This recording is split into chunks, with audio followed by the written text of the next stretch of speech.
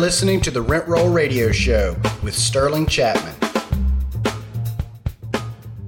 Hey, Rent Roll Radio listeners, welcome back to the show. As always, I'm your host, Sterling Chapman. Today, we are joined by a special guest. I always say our guests are special when they're from Alabama, but today we have Joshua Ferrari with Ferrari Capital. So we're super glad to have Joshua here. He has had a tremendous amount of success.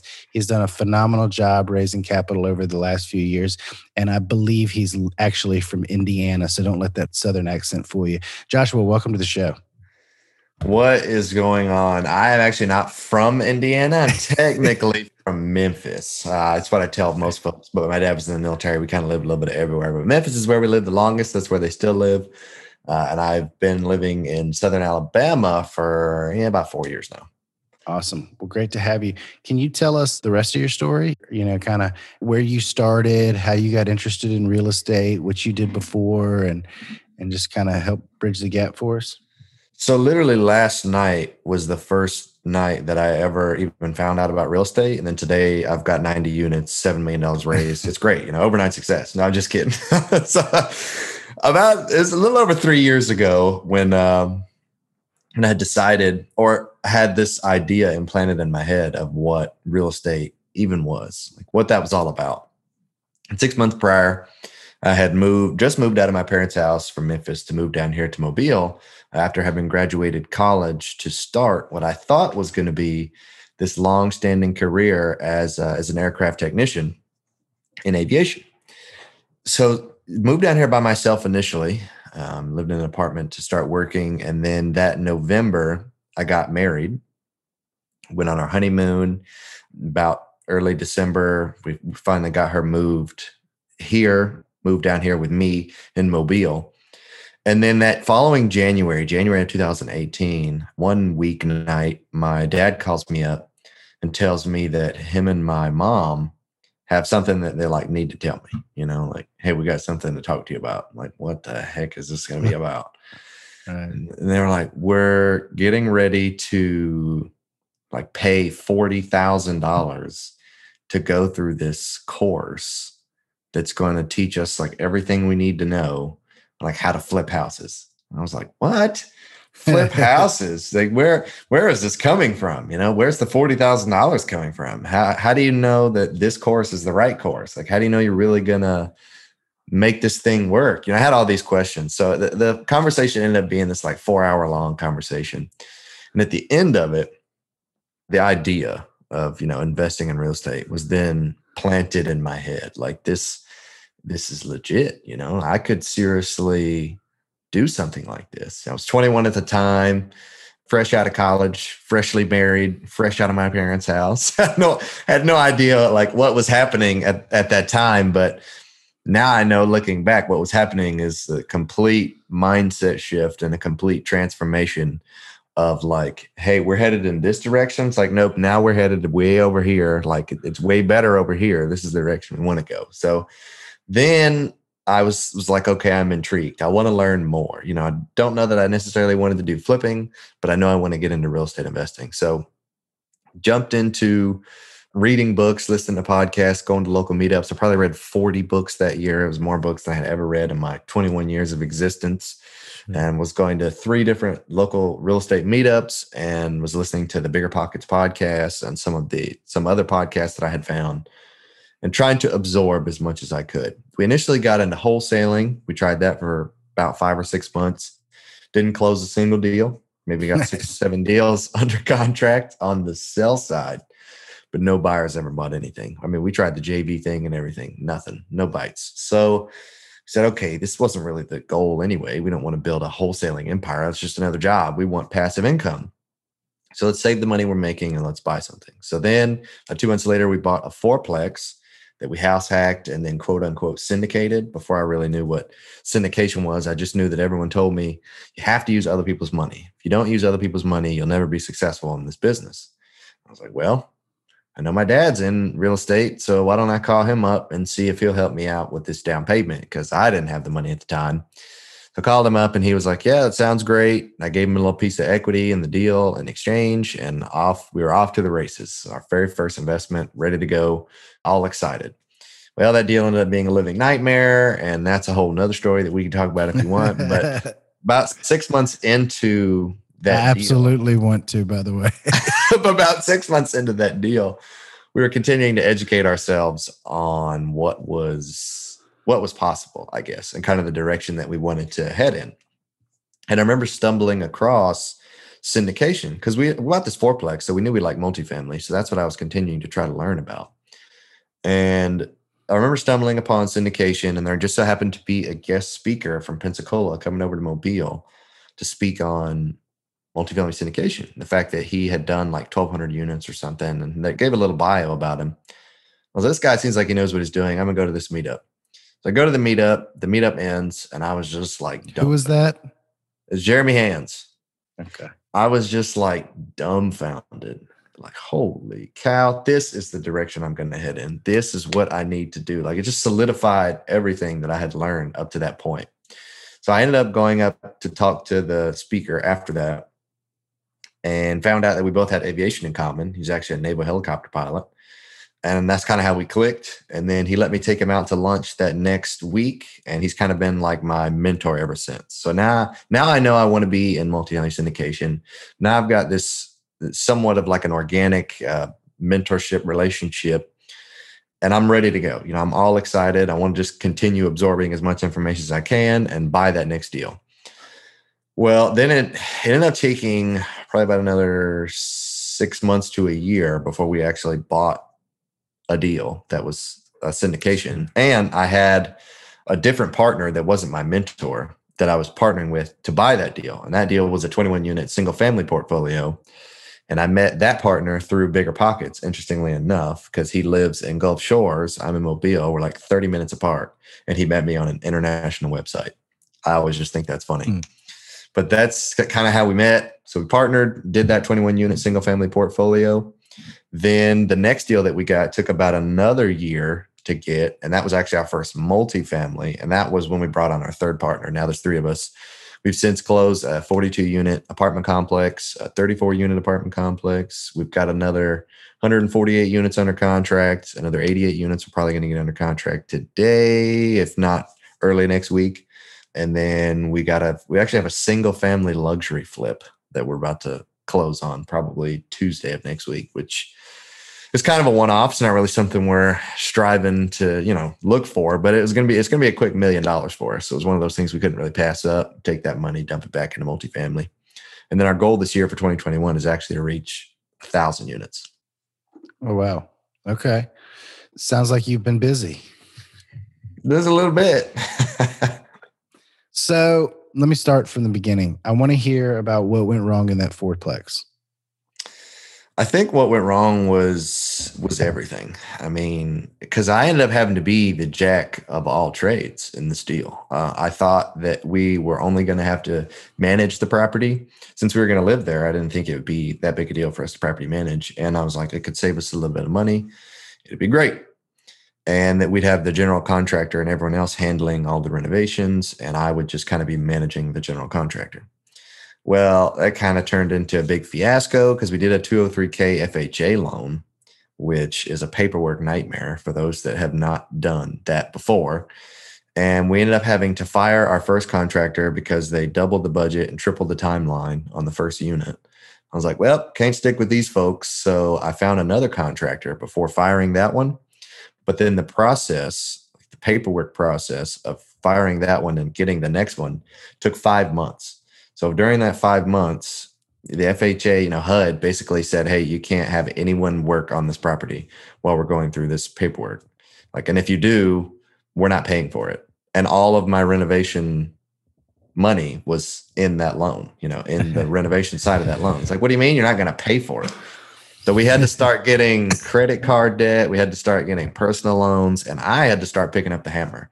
I just thought, hey, if I can fix an airplane, I can fix a house. It can't be that difficult. So I just started going to YouTube University, and I became the carpenter, the painter, the electrician, the sheetrock guy, everything. I literally became the jack of all trades. Sounds passive.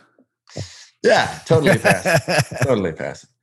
So that was one big fiasco that we didn't really account for. The loan that we got and then the work that it was going to take to actually renovate this house. Because when we bought it, none of the units were livable. And I'm thinking from everything I've heard that you want to buy the ugliest house you can possibly buy, because that's where you can get the most value at. I was like, heck yeah, none of these units are livable. Like there's tons of value at here. And yeah, tons being way too much for us as beginner investors. 4,100 square feet of value add was too much for us. But that was one mistake, kind of like biting off too big a chip than we could really chew. And then the deal itself had some other issues that we didn't find. We brought 4 different contractors before we closed on it with us to walk the property, to give us like quotes and bids, which I thought was more than enough because everyone always said that was what you needed to do. But then every time I tried to get them to write an official like bid and actually bid out work to have them do it when we eventually closed, none of them would write the bid. None of them were willing to sit down, write something and send it to me. And that should have been some red flags there, but I didn't think anything of it. I just thought, well, they're just lazy and maybe there's just better work somewhere else and they just don't care. So I'll just get a different contractor. I find contractors aren't big fans of paperwork. Yeah. And that's why we ended up getting 4. It was anywhere between 80 to 90,000 of what it was going to cost. So when we actually closed the deal, we got $100,000 plus like a 15% buffer on top of that. So I thought we were going to have more than enough. Well, full cycle, we ended up going $40,000 over budget past that 15% buffer. So obviously it wasn't enough. And we found foundation issues and we found structural issues and all the stuff that we should have found initially, but we didn't hire a professional inspector to inspect it. And going through HUD, there was an inspector that inspected it, but it was their inspector and he was going to be the consultant, I think is what they called him. He was going to be the consultant for the contractor as well as the inspector for, the initial and then throughout the renovations and so on and so forth. And so I don't know if he was just lackadaisical or he just really didn't care. Like, I don't know what happened there, but I don't know how you miss foundation issues and structural issues and all these major things, but he missed it. And shame on me because I missed it too. But that was another thing. I mean, it was just issue after issue after issue that kept piling on top of each other on that deal. Granted, we went full cycle with that deal in January of this year. We didn't lose any money. So it wasn't all half bad, but it was a living nightmare during the experience. I've had experiences very similar, so don't feel bad. But so I have 2 questions. The first question, how did your wife feel about living in one of those units? Bro, that first unit we lived in, there was one that was semi-livable because there was actually the seller was living there when she owned it and she sold it to us. The kitchen was okay, but the AC like went out on us when we first moved in there. There was cockroaches everywhere. It's just like the heat of the summer. We barely, like most of our furniture is in storage because we were waiting for it to be livable before we like brought all of our stuff there. So all we had was like a bed, a couple box fans. I think we brought our couch or a chair or something, and like a coffee table, So it was, and then the best part, the shower didn't work in the unit we were living in. So only the bath worked. But how old are y'all? I was 21 at the time, and she was 23 at the time. Oh, so that's not as bad. I lived in those type of conditions at that age. I just think about I didn't start getting interested in real estate investing until I was like in my early 30s, and my wife was in her late 20s. And I loved the idea of house hacking once I'd heard of it, but like trying to convince her to move into a 4-play, I didn't even get entertained on that. I got shut down so fast. The other question is with all of the government restrictions from HUD and FHA or 203K, like how were you able to give your dad equity in that? Or was it just kind of one of those, he's my dad, it's off the books. Whenever I sell it, I promise I'd give him this much? It was completely off the books. There was no legalities anywhere because I didn't know what the heck I was doing. And my dad didn't know too much either because he was on the flipping side of things. So he was just like, yeah, I mean, it's like a handshake. You're my son. Here's some money. I'm curious, how has the flipping gone for him? For him, it's going okay. They kind of died off a little bit on the flipping side and they went more rental because that was what they wanted to do eventually either. So they've been buying more rentals. And since COVID, they slowed down and they're actually getting into an Amazon. They're creating like an Amazon business. And then they want that business to feed into real estate. So they're like taking a break from real estate and while they're doing the Amazon thing, and then they want the Amazon money to take them back into real estate. It's kind of interesting. So they're doing that, but also I guess they're not completely taking a break from real estate. Maybe they're taking a break on the active side, but they've invested in a few passive deals with some sponsors. So cool. I'm assuming you're one of those sponsors. I'm actually not. They will not. They didn't want to. Yeah, they didn't want to give me that amount of money yet until they saw that I had a track record of success. I'm like, wow, my own parents don't even trust me. Like, crazy. So let's go on to the other deals. So my question, first of all, I think I know part of the answer to this question is, so it's around deal flow. And it seems like you've raised a significant amount of money and not to belittle that, that's huge. But it seems like the big challenge these days for most folks is more deal flow. Like there's so much money in the market and nowhere to put it. And I know I've had a tremendous amount of struggles, finding enough deals to place everybody's money. So, but you seem to be buying them left and right. And I'm just curious as to kind of like what your procedure around that is. And I'm wondering, do you think that part of that is the market that you selected because it's a smaller market? I think it's a great market. We've entertained it. We've just never gotten around to looking there.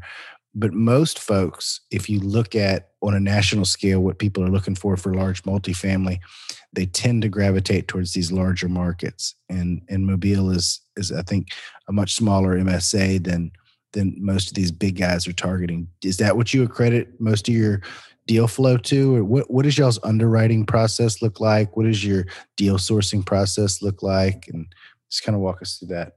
I think a lot of it is the market that we're in Mobile. Pre-COVID, we were kind of like flying under the radar. And it was great. It was great for us because newbies trying to get in, we didn't have a lot of competition from the outside looking in to kind of compress cap rates and make numbers not make sense. We actually had a higher chance of, maybe doing a best and final or something of that sort and actually getting the deal. So I think a lot of it was the market. We actually are the third largest MSA in Alabama, but we're also the fastest growing. And it's kind of funny that we'd be the fastest growing and still the most like underseen, like kind of still flying under the radar while we're growing the quickest. So it's kind of crazy, but all the market data and economics and specifics really are trending towards it being, nothing but is it Huntsville, Birmingham, and then Mobile? Maybe. It's a good question. I've just done a lot more research on Mobile than any other market. Sure. But I think a lot of it is market, yes. And then also our primary source of deal flow has just been brokers. We could have done the whole direct to seller lead gen thing and paid all that money and done all those phone calls and spent all that time. And it works. Don't get me wrong, that strategy works. I know some people that are using it that are still snatching up deals left and right. But we just thought big picture, what do we want our life to look like? But then also what were we really striving for? What do we really want to achieve in this business? And at the end of the day, it wasn't my specialty. It wasn't any of my partner's specialty to try to create, there's probably 1,000+ different sellers in the markets that we're interested in. Like, do we really want to go and create 1,000 relationships with folks? Because at the end of the day, it's going to take a handful of touches before they ever really trust us to give us their deal, their multi-million-dollar deal, unless we just get a best case scenario where they're like just in utter and complete disarray and they just need to sell immediately, which that's a complete one-off, but also possible. But primarily building these strong relationships, we didn't feel like that was really the best use of our time. So we said, okay, well, what about creating really strong connections with 3 or 4 high-level brokers? That's much more feasible. That's much more plausible. And then their full-time job is to create these relationships and put 2 and 2 together. And well, some people say, well, what about the fees? You could bypass the fees if you went straight to the seller, and sure, but At the end of the day, if the numbers make sense, we're not really worried about it. Sure. We'd rather And them do what they're best at so we can do what we're best at. I don't necessarily hear a lot of folks balking at the fees. For what I run into, it's typically just getting the deal to pencil out. And you had mentioned it was, I think, easier before COVID. How has COVID affected that? I would assume more people sitting at home, accessing more remote ways to scour the internet and source deals that way. And how are you underwriting your deals? Do you have a back of the napkin approach that you're looking for when you're underwriting these deals? And how aggressive are you going with the rent growths? And has that changed in the last year? Definitely has changed. We're not underwriting. If the property's already at market, we're not underwriting that there'll be any rent growth, just basically that it'll plateau for the next 1 or 2 years. But most of the deals that we're buying, the rents are under market. So we're estimating somewhat of a growth, whereas previous we might have seen a 3 to maybe 6 or 7% increase if it was under market year over year. Now we're estimating more like 1 or 2%. If it's under market. If it's already at market, then we just forget about it and don't expect anything to increase. So primarily where we've had to put a lot more focus on the expense side of things and kind of streamlining some of the property management, maybe incorporating a RUBS or doing anything that we possibly can. I've heard of some people doing installing solar panels. I heard of some people doing some really odd and end things, but when we looked at it, some of the financials made sense when you were able to incorporate some of those things, depending on how large the deal was. So we just had to pay a lot more attention to the expense side of things. And we also have been continuing to get some off-market deal flow from some brokers. And with some of our local connections, as far as property management goes, we have been able to get some more creative structures, maybe on some of the property management side, whereas typically you see, a 2, 3, 4% property management fee and then payroll. We've been able to get no payroll at all, and then just either a flat like 6, 7, or 8% on the management fee. So that's helped tremendously with some expenses. And then streamlining some other things. My partner's got a ton of great connections with contractors and other folks, and he's got different connections with some materials because materials have been going up. So we've been getting some 20 Have they been going up? Yeah, some 20 to 30% discounts on some different materials. So we're just having to really asset manage now. Previous for the last decade, you could be Joe Blow, buy a deal, do nothing to it, and make money. But now where you're really seeing who's really a great asset manager in these deals. And that's going to determine, first of all, whether or not you're going to be able to buy something if you have the creative juices to be able to make it work. But then also, if you already have something, if you're going to be able to make it continue to work or if it's going to just fall apart in your hands. Yeah, absolutely. So you mentioned value add. Is that something that y'all focus heavily on is value add, or everything's value add, I guess?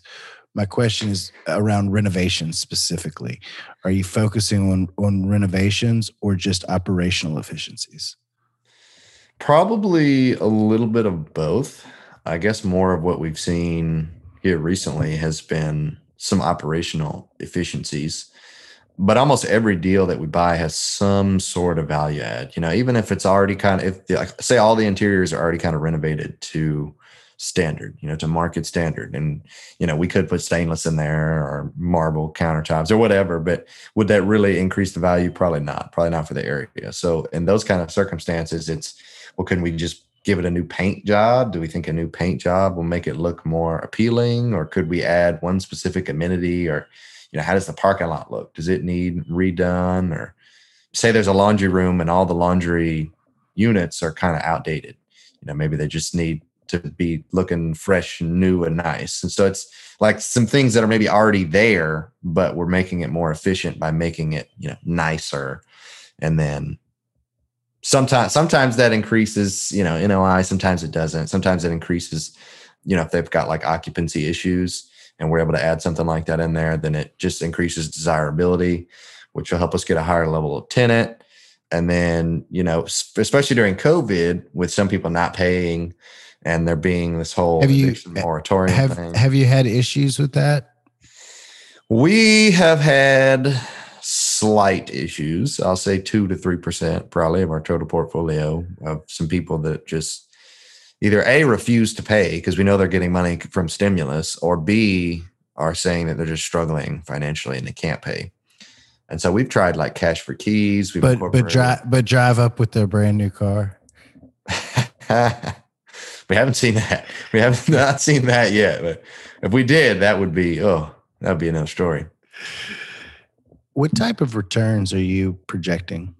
Maybe for somebody out there that doesn't know much about syndication, or doesn't really understand what the industry standard is, or how much passive investors in real estate syndications make. What does your typical deal look like to a passive investor?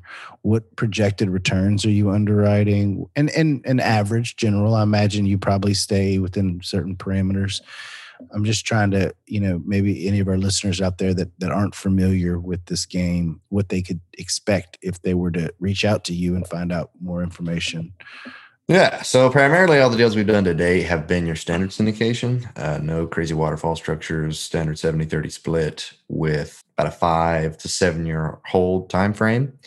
And so in that time frame, we typically won't do a deal unless we're at least doubling our investors' money. So you're typically going to see anywhere between 8 to 15% cash on average year over year. And then total ROI at the end of it being you get all of your initial investment back plus double. If you invested $50,000, you get the $50,000 back plus another $50,000 over that full, 5-year time frame. That's typically been the deals that we've done to date. But this 148 unit we got under contract is going to be completely different and unlike any other deal we've ever done before. And it's probably because we brought in a KP team to kind of get us over that threshold. It's a bigger deal than we've ever done before. And then it's needed a little bit higher level of thought. Finance finesse. As well as, some of that finesse. So brought them on, and not only were they kind of our handling a lot of the KP side of things, but they've also kind of been the brains of, giving us some ideas, some thoughts on what we could potentially do with this deal. Well, they introduced us to this waterfall structure that I feel like I might have heard once before, but never really thought it was something I'd ever be able to implement, but then realized that there's actually a lot of benefits to this. So anyhow, it's actually going to be a long-term hold, 10 to 30-year hold. Oh, wow. Are you doing a refi to return investor capital? Yes. Nice. So in the first through third year, the goal is to do a refinance to return all of initial member capital invested. So we'll also have a 10% pref. So they should get a minimum of a 10% year over year during that time frame. Plus, whenever we do the refi, they'll get their full, say, $50,000 back. So now they got their money back. They can use that to reinvest into another deal we have, or keep it, or exponentialize it elsewhere, or do whatever they went with it. They're made whole again. There's no risk in the deal.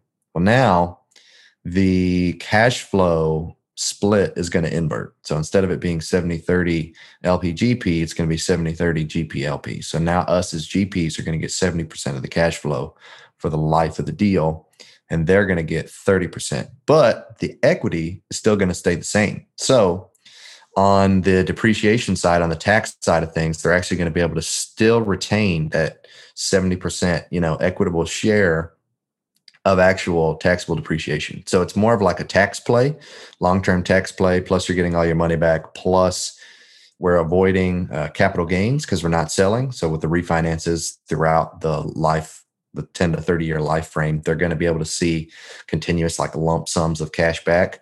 Plus, the infinite returns that they'll be getting because they've been made whole and now they're getting 30% cash flow, plus not having to pay capital gains, plus retaining their 70% equity for depreciation over the life of it. And then our benefit and our desire to continue holding and managing for 10 to 30 years is that we just invert the cash flow. I've never heard of that before. I hadn't either. And it's really exciting. And I'm ready to jump into that. That is interesting. I'm going to have to dive more into that. So what is next for you guys? Man, next step. We actually just wrote our Vivid Vision about a month-ish ago. I don't know if you ever Awesome. read the book Vivid Vision by Cameron Herold. Phenomenal book. Everyone needs to read it. I did But not read the book, but I did listen to him get interviewed the other day on Bigger Pockets. And I recall Brandon Turner talking years ago about writing his, and I've been wanting to hammer one out. So it's been on my to-do. Is the concept basically enough explained, or do I literally need to go read the book before I do it? I think it's explained, but I think the book helps a lot. It helps you get in that mindset of what it's going to look like, feel like, smell like. It helps you get in this mindset of needing to create one. Because if you don't read the book, I mean, it seems like you heard about it and you knew about it, but how long you still haven't done it, you know? Fair enough. Reading the book kind of like pushes you over the edge. Like, holy cow, I need to write this thing. Need to take the time. And honestly, I read the book a year and a half ago. And then I settled for bullet points for a full year. My wife and I just put bullet points together because I've never been a copywriter. So, well, this will be good enough. And it wasn't good enough. So I actually sat down and wrote out, it took me a couple of weeks, but put it all together, got my partners in on it. And now it's like, wow, like this is seriously the vision of where we want to be and where we're headed. So, I mean, basically, we're looking to achieve in the next 3 years $75 million of assets under management. We're looking to get to a point where we can have $2 million of revenue is the word we used in the Vivid Vision, but it's kind of hard. I've had a few people ask like, well, wouldn't that be more revenue than 2 million if you got $75 million? And I'm like, yes, but basically what we're saying is $2 million worth of sheer profit just for the GPs. Yeah. So $2 million worth of profit.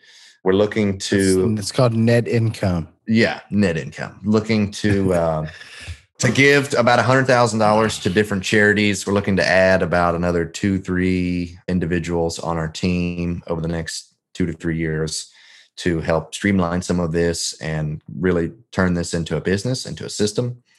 What else are we looking to do? We're looking to continue to grow our following. I'm looking to reach over 2-3 million people on my podcast. I think the biggest thing not only is the, getting to 75 million and continuing to grow this thing, but one of the things I think we're most excited about is one of our goals is to be able to raise, we didn't put a specific number on it, but a multi-million-dollar deal, where we need $2, $3, $4, $5 million. We're going to be able to raise that in a 24-hour time frame by 3 years from now. I mean, you go pick up one of the 4,000 family offices in the country. They can write that check in 15 minutes. Well, yeah, but we want to do it with our own investor database to where it's like everyone's coming to us, all at once. And we're like, yep, we're done cutting it off. We got all the money we need. That's kind of where we're headed. But then in the near term, like I had mentioned earlier, this year, we're looking to get 1,000 doors. And primarily that comes from myself and my wife and one of my partners are really wanting to get out of our W-2 this year so that we can go full time in this business. Awesome. So real quick, I want to hop over to our radio round to help our listeners get to know you a little bit better. Just 3 questions we ask every guest. So first one is, what's your favorite book? Favorite book? I already said Vivid Vision. So I'm going to say Extreme Ownership by Jocko Willink. That book had the biggest impact on me last year, and it continues to have the biggest impact on me. And I wasn't able to use it per se with kids or with like a whole team because we didn't really have like a whole team at the time, at least when I read the book. One place that it did impact me the most was in my marriage, taking extreme ownership in my personal, like just in every aspect of life. I tried to incorporate it anywhere I could. And I think it helped a lot, swallowing that pride and taking ownership of all your shortcomings. Absolutely love it. It's a great one. What's your favorite quote? I actually got it up here on my wall. It's losers quit when they're tired and winners quit when they've won. And the first time I ever heard that quote, I was like, that winners don't quit. That doesn't even make sense. If you're a winner, you don't quit. But diving deeper into the quote and actually, I think listening to a podcast about it, I found it made sense in the beginning. Losers quit when they're tired. They just give up. They don't want to keep going. They just quit. Sure. But then the quitting on the winner side of it comes from, I guess, streamlining and really making your business into a business. So I heard one guy say that his best characteristic, like what's your best characteristic in like the success of your business or something like that. And he said, well, I'm a quitter. And everyone laughed. I was like, what? And he said, everything I do to eventually get to the point where I can quit. Like I'm going to start something and I'm going to do it really amazing. I'm going to build all these systems and processes around it so that I can quit it and have someone else come in and take it and exponentialize it more than I ever would have been able to. So that's kind of the meaning of the quote. Awesome. What's your favorite thing to do outside of work? Favorite thing to do outside of work? Probably hang out with family. I mean, just we love to be outdoors. It doesn't matter what we're doing. We can be at the beach. We could be hiking mountains. We could be walking the dog. Like we just like to be outside as much as possible. Awesome. And how can our listeners find out more about you? How can they get in touch with you, invest with you, learn from you? Yeah, I mean, just go over on our website at ferraricapital.com. Everything's there. Our podcast is there, our newsletter, ebook, every possible way to get a hold of us, our social media accounts. It's all there on the website. Awesome. Josh, thank you so much for joining us today. I really enjoyed it. I always love interviewing other folks from my I call it my neighborhood or my neck of the woods, the folks down here on the Gulf Coast. Every time I get somebody from Alabama or the Panhandle of Florida on the show, like there's just an automatic kind of like kindred spirit. I can feel like we run in a lot of the same environment. So awesome having you. I learned a ton. Super excited about all your accomplishments and super excited to follow you in all your future ones. So we definitely look forward to keeping up with you on your journey. Absolutely, man. Thanks for having me on. Thanks for tuning in to the Rent Roll Radio Show brought to you by Crestworth Capital. We hope you enjoyed the show, and if you did, please hit the subscribe button and leave us a rating and review. You can also visit us at crestworthcapital.com or rentrollradio.com, or follow us on Facebook at Rent Roll Radio or at Crestworth Capital. If you would like to reach us, feel free to shoot us an email at info@rentrollradio.com or sterling@crestworthcapital.com. We hope you come back next week to join us on some more of our journey. Until then, happy investing.